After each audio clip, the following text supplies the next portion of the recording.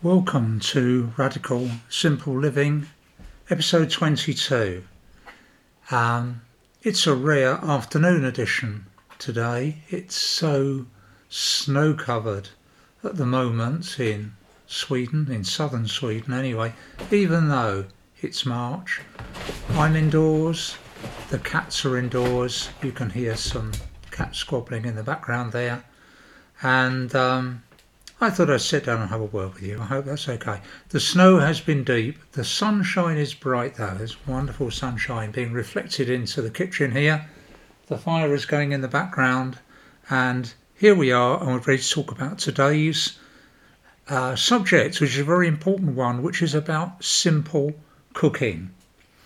Now, be aware of two things. No recipes will be changing hands during this podcast. I'm not in the business or giving you recipes, partly because you don't need recipes from me. The internet is full of recipes. The bookshops and magazine stands are overloaded with recipes. Most people have in their collection more recipes than they're ever going to use in the rest of their life. So this is about cooking from the idea of how you can make it simpler and how you can put it really at the heart of your radical, simple life. Now, I should tell you before I get started that normally before I start to do these podcasts, as you know, they're not rehearsed, they're not even scripted, they're mainly, I think, earlier that day or in bed the night before. I'll do a podcast tomorrow and then I try and think about the subject. And I wanted to talk about simple cooking today, and I often start by trying to find a picture that I'm going to use on social media to promote the podcast. And I thought I'd have a picture of somebody cooking in the kitchen. And there we are. There's hundreds of vintage photographs of people cooking in the kitchen. That's no problem. The only thing is, they're all women, because women traditionally were the ones that cooked. I don't think that's true anymore. I think men and women cook now, but I think in the past it was always considered to be women. So all these hundreds of pictures of women in the kitchen, which is fine because historically the bulk of cooking has been done by women. But then I thought I'll put into the search engine man cooking in the kitchen, and what came up? The word vintage goes before it because I want out of copyright pictures that are quite old.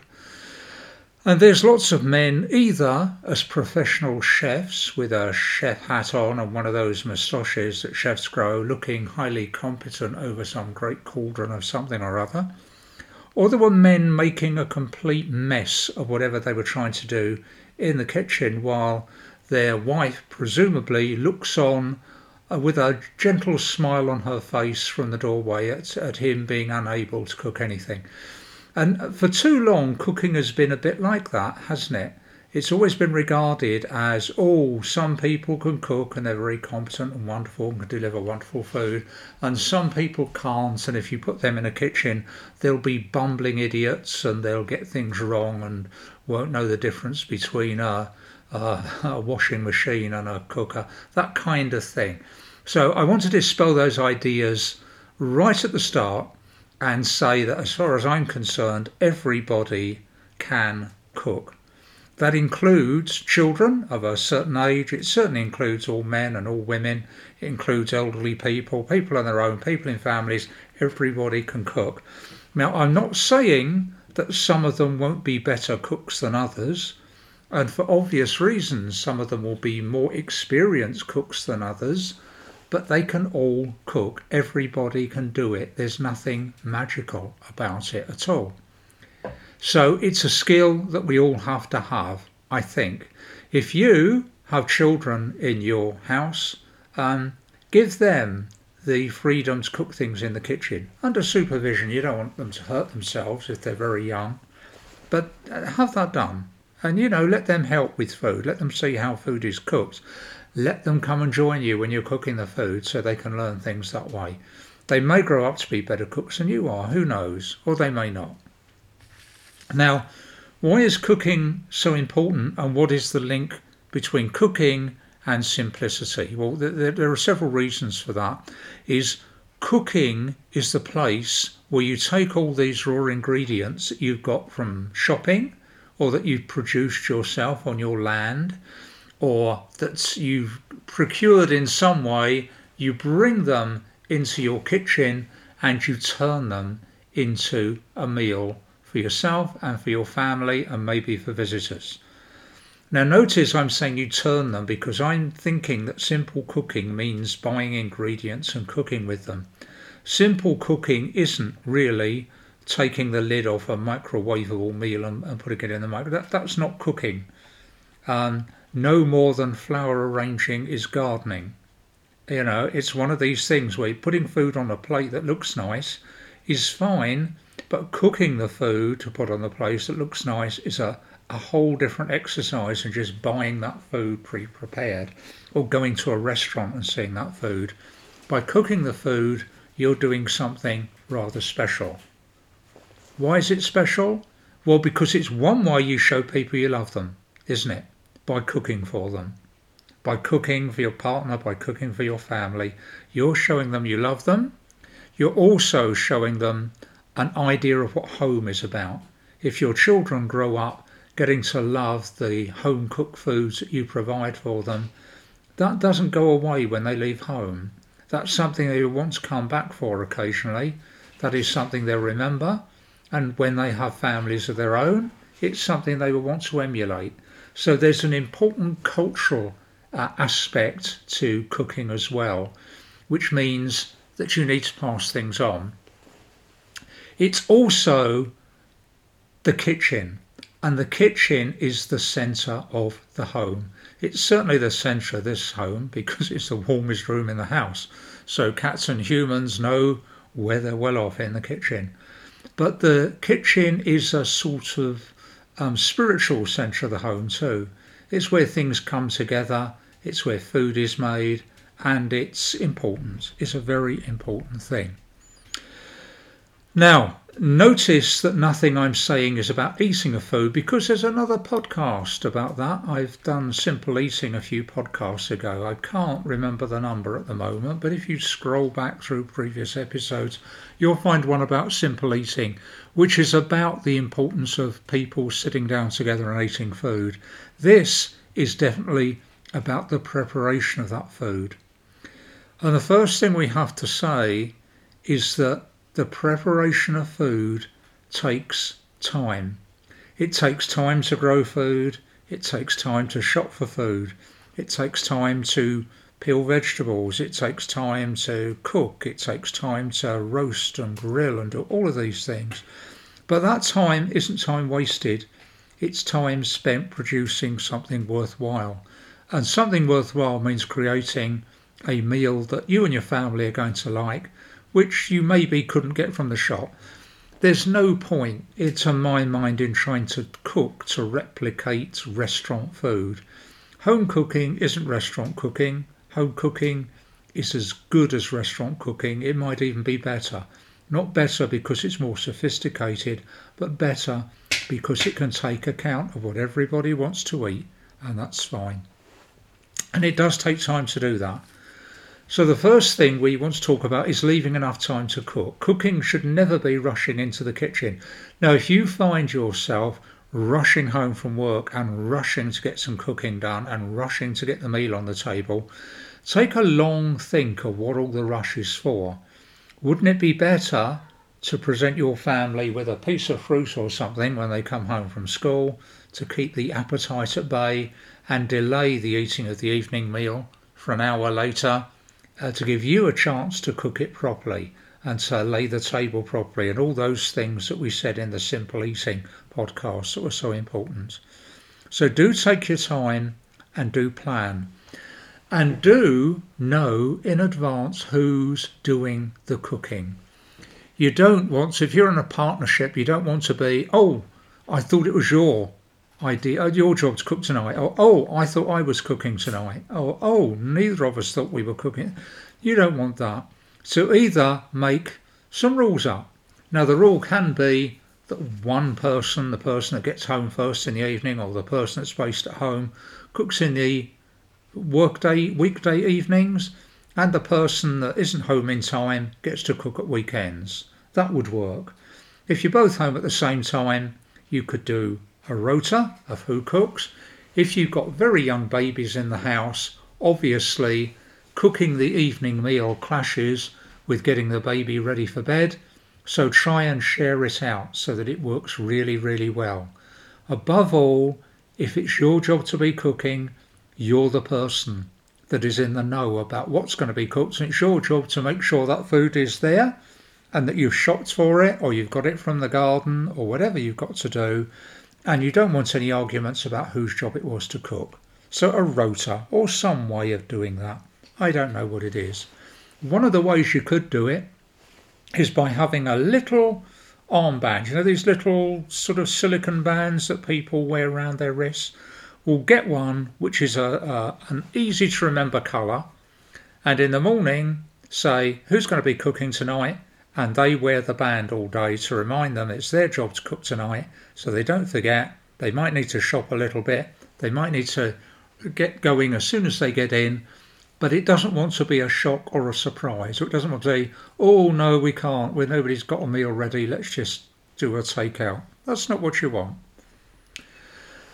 Okay, now it wouldn't be a radical simple living podcast, would it, unless it had a quote in it. And there's lots of quotes about cooking because generally speaking, the people that write cookbooks can get a little bit enthusiastic about what they're doing. And this is a quote from Nigel Slater, a British cook. And it says, "Good kitchens are not about size, they're about ergonomics and light." And that's important. Now, you may be lucky enough to have a kitchen with wonderful natural lighting coming from outside, but even so, some of the time you're cooking it's going to be dark, especially if, like me, you live in Sweden. So think about electric light and the ergonomics of it. Yes, you need to have a place to dish up, you need to have a place to cook, you need to have a place to prepare, you need to have easy reach all the things you need. And if your kitchen doesn't work quite as well as it should, have a good think about that. Think about the ergonomics. Think, why am I always walking around from this place to another? Why is the refrigerator over there and the bench is there? All these things you can do something about. Now, if you've got a small kitchen, in some ways it's more difficult, but in other ways it's easier because you can almost stand on the spot and cook. I've cooked in some very small kitchens in my time, and I had one that was very small, and I actually managed to stand still and do all the cooking because the cooker's there, the sink's there, everything's just around you. You just had to turn around occasionally. So have a think of your kitchen, have a look, and make sure it's going to work. Right, and then decide what sort of room your kitchen is going to be, and consider the way the kitchen feels. Now, perhaps you eat in your kitchen, perhaps you have a separate dining room, or maybe, like in this house, most of the time eating takes place in the kitchen, but some of the time it takes place in the dining room. So think about that in advance. If you are going to eat in the kitchen, try and make it a joyous place. You don't want to make it, you don't want people sitting down to eat with chaos in the air. So try and clean up as you go along when you're cooking. I know that's easier said than done, especially if things get a bit chaotic, but try and do that. Try and have everything ready to hand when you start. Now, you should get a whole lot of joy from your cooking. Cooking should not be a chore, ever. Because if it's a chore, that means you're cooking the same thing too often. So try and vary it a little bit. Now, I'll talk a little bit later about ways to save money, but if it's a chore, you're doing something wrong. It should be joyous. It should have a little bit of shalom about it, a little bit of peace. It should be a very important act. One of the more important acts of your day is cooking the evening meal, for instance. Jewish families have rules about their kitchen. They like to keep things in line with their spiritual beliefs, and you might like to also. I'm not suggesting, unless you're Jewish, you run a kosher kitchen, but kosher in your terms. Have things you don't allow in the kitchen. Do you want, excuse me, I've got to stop. It's all right, they changed their mind. If you have pets, do you want to feed the pets in the kitchen? Or do you want to feed them in a scullery or an outhouse or somewhere else? Do you want things in the kitchen which aren't to do with cooking and eating? If you have got a way, I've said before, of getting noisy machinery out your kitchen, do it. If you can't do it, make sure it's all turned off when you're cooking. You don't want to be cooking with a washing machine going in the background. Try and organise your time in such a way that those things don't happen. And try and decide what the cleanliness rules are for the kitchen. Do you want people to wash their hands before they come in the kitchen? Do you want people to take their shoes off before they come in the kitchen? Do you want people to do this? Do you want people to do that? Whatever you do, decide what the rules are and make sure everybody lines up with those things. Now, rules needn't be draconian, but rules should always be to make the meal a pleasant event and to make everything nice beforehand. And if you want to get joy out of cooking, you want to think about those things. So decide what things are allowed in your kitchen and what aren't allowed in your kitchen. And if you're the main cook, if you're the person that does the bulk of the cooking, you're the person that gets to come up with the bulk of the rules. You can introduce democracy in it, but I would suggest, if you're the main cook, a degree of benevolent dictatorship is possibly the best way forward. So think carefully about that first of all. Now, what are you going to cook? Well, it's up to you. It's up to you. But you should have some ideas about what you want to achieve by the meal. Firstly, it should be a healthy meal. Now, what we mean by healthy is you can, go and have a look at a book about it. There's lots of them. But basically, you should ensure that your meal contains as many fresh ingredients as possible. And they should be of good quality and they should be suitable for your family to eat. When you're buying vegetables, try and make sure you get a good range of colours on your plate. A, because it will make the food look nicer, but B, we know that micronutrients are often things like anthocyanins or beta-carotens, and these are the kind of things that give lots of colours to vegetables. So a good rule of thumb, if you like rules of thumb, is make sure everybody gets something green on their plate, and make sure somebody gets something red on their plate every time, in the way of vegetables, that is. Now, you will get children who don't like to eat green things. You will even get children that don't like to eat red things. You may be unlucky enough to have a child in your family that won't eat green things or red things. But have them on the table. Try and accustom them to them. I have a son who won't eat tomatoes. For shame, I won't name him. In case he has to hang his head low. We've tried for years and years and years to get him to eat tomatoes, and he doesn't like them. So I make sure he always has red peppers on the plate. Okay, they're not as good as tomatoes in terms of the lycopenes, this essential ingredient that's in tomatoes, which is really important for male health, but they're red, so that's something. There's another, I've spoken previously about free eating, where people dish up for themselves on the plate, and I would recommend that. I will just stop. I just stopped to check that the podcast on simple eating is episode 19. Episode 19, simple eating. But you will realise the ideal plate works something like this.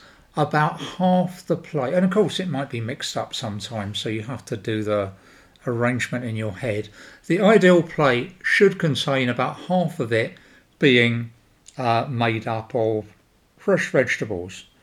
That doesn't include starchy vegetables. That's fresh vegetables, beans or peas or asparagus or whatever you care for. About a quarter of the plate should be something starchy, pasta, potatoes, any of those other things, bulgur, wheat, rice, whatever.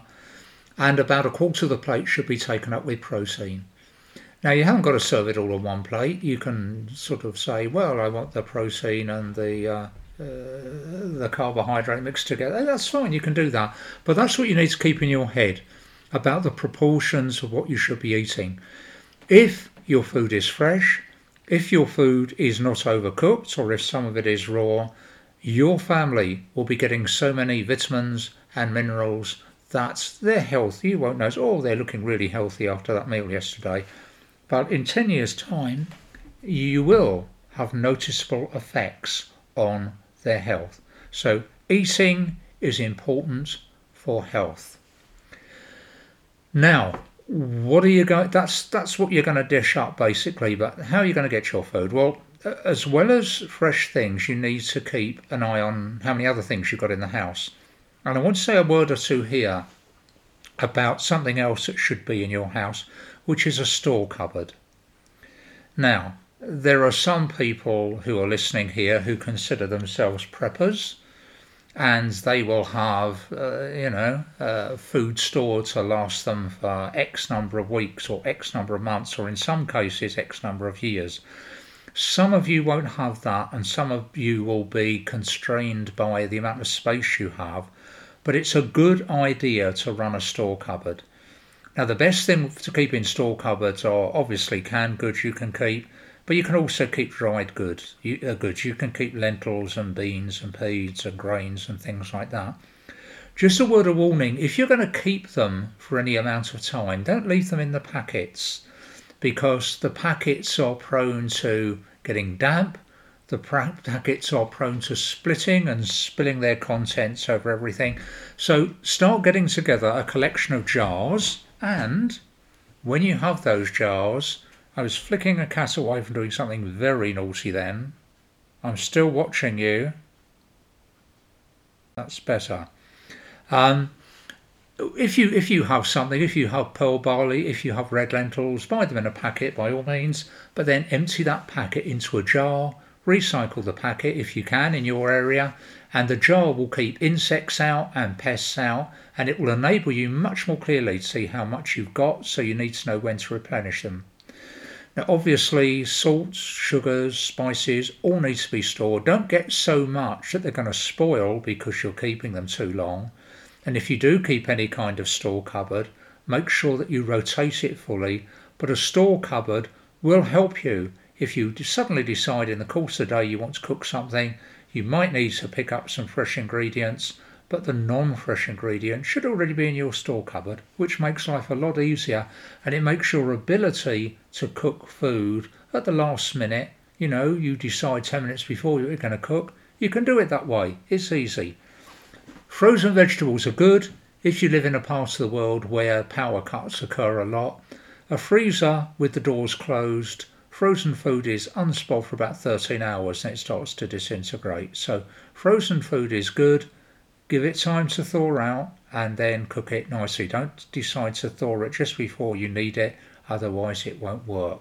But a well-stocked freezer is a pretty good idea. Now, at the moment, lots of fresh foods are particularly pricey here in Europe because of the war and because of the weather and because of transport costs. Frozen food still represents a very, very good price. And you can look in the freezer cabinet at your supermarket and come home with, remember, if you buy things like frozen vegetables, there's no waste on them. So the cost you're paying per pound is pretty good, to be honest. So have a good look at those and think about them. A well-stocked refrigerator is a good idea too, but please don't overbuy food. Don't have so much in the refrigerator that you have to throw away food, 5 days after you bought it. That doesn't make sense. One good way around this is to make a stew or a casserole or a chili or a curry about any vegetables that you've got in the fridge that need using up.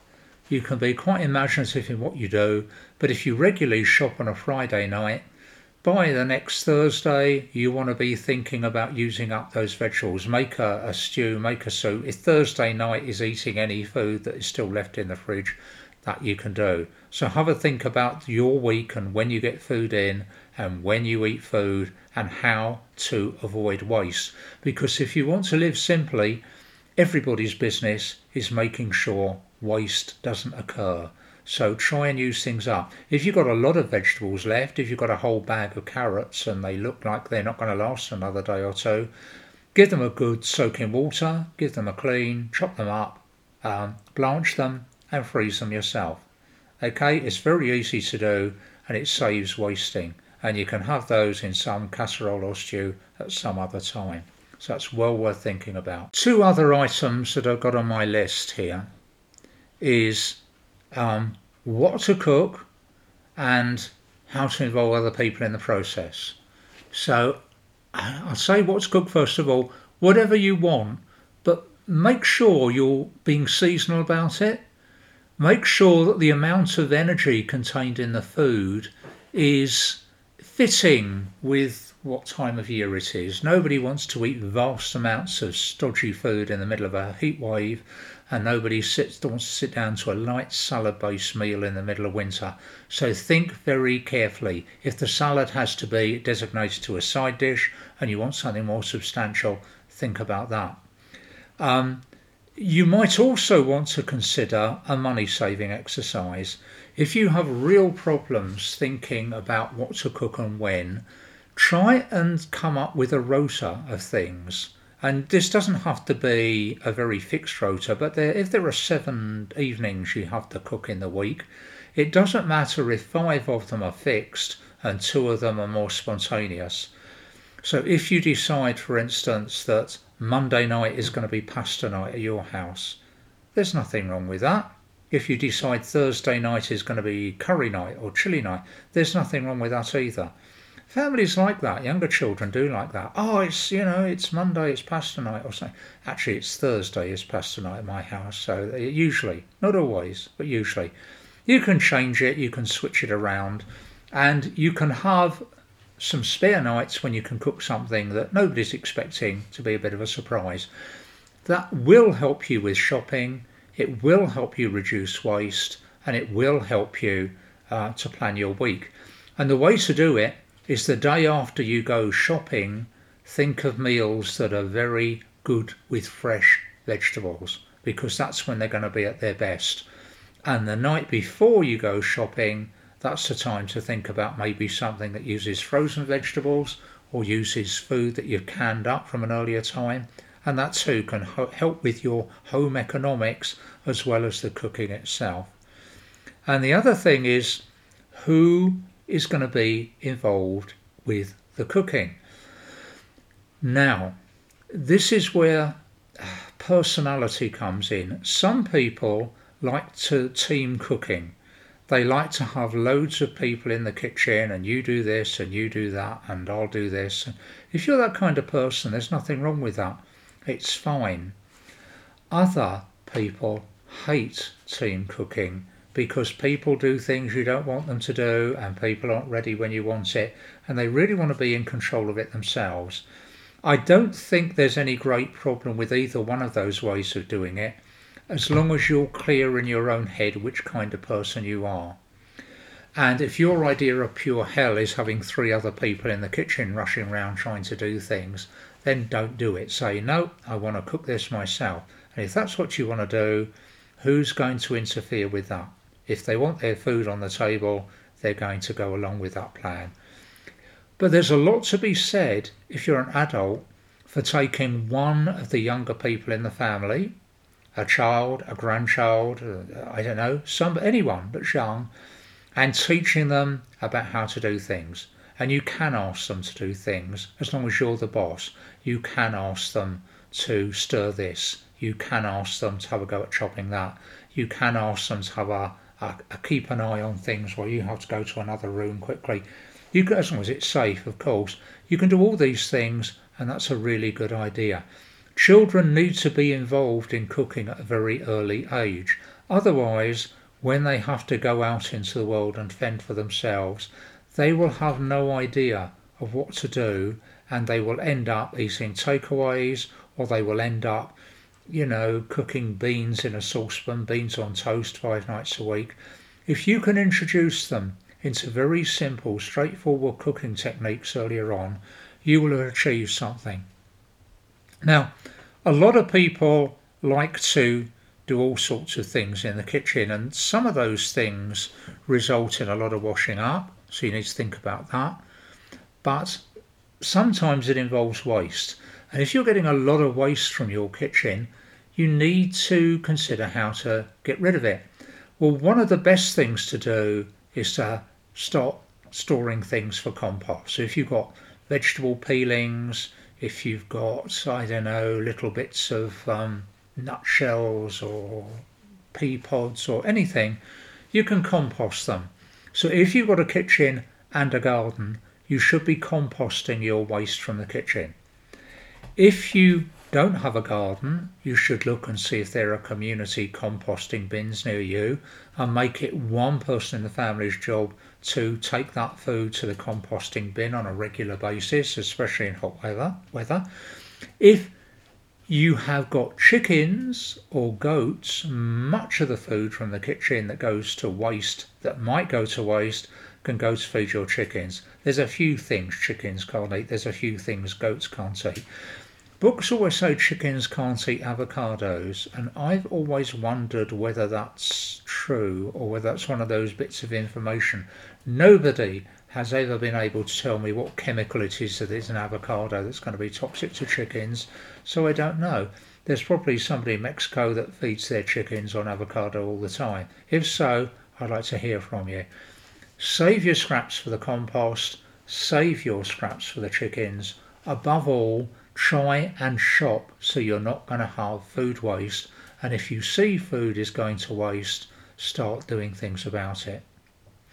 Now, we could talk about all the wonderful things you can do besides just cooking for meals. We can think about baking your own bread, we can think about bottling and pickling and preserving. So I'll be back on another occasion to talk about some of those longer term laying down things. Although strictly speaking you're putting up. Did you know the origins of those words? Laying down things means those were things that had to be stored in the root cellar, and putting up things meant things you were going to can to put in a jar to put on a shelf. Strange but true. We'll come back to all those other activities that take place in the kitchen on another time, but for now, thank you very much for joining me in my kitchen here, and I hope your kitchen is a good place to be in, and I hope your meal tonight or tomorrow is going to be wonderful, and I hope you enjoy it all. Okay, nice to hear from you. Bye.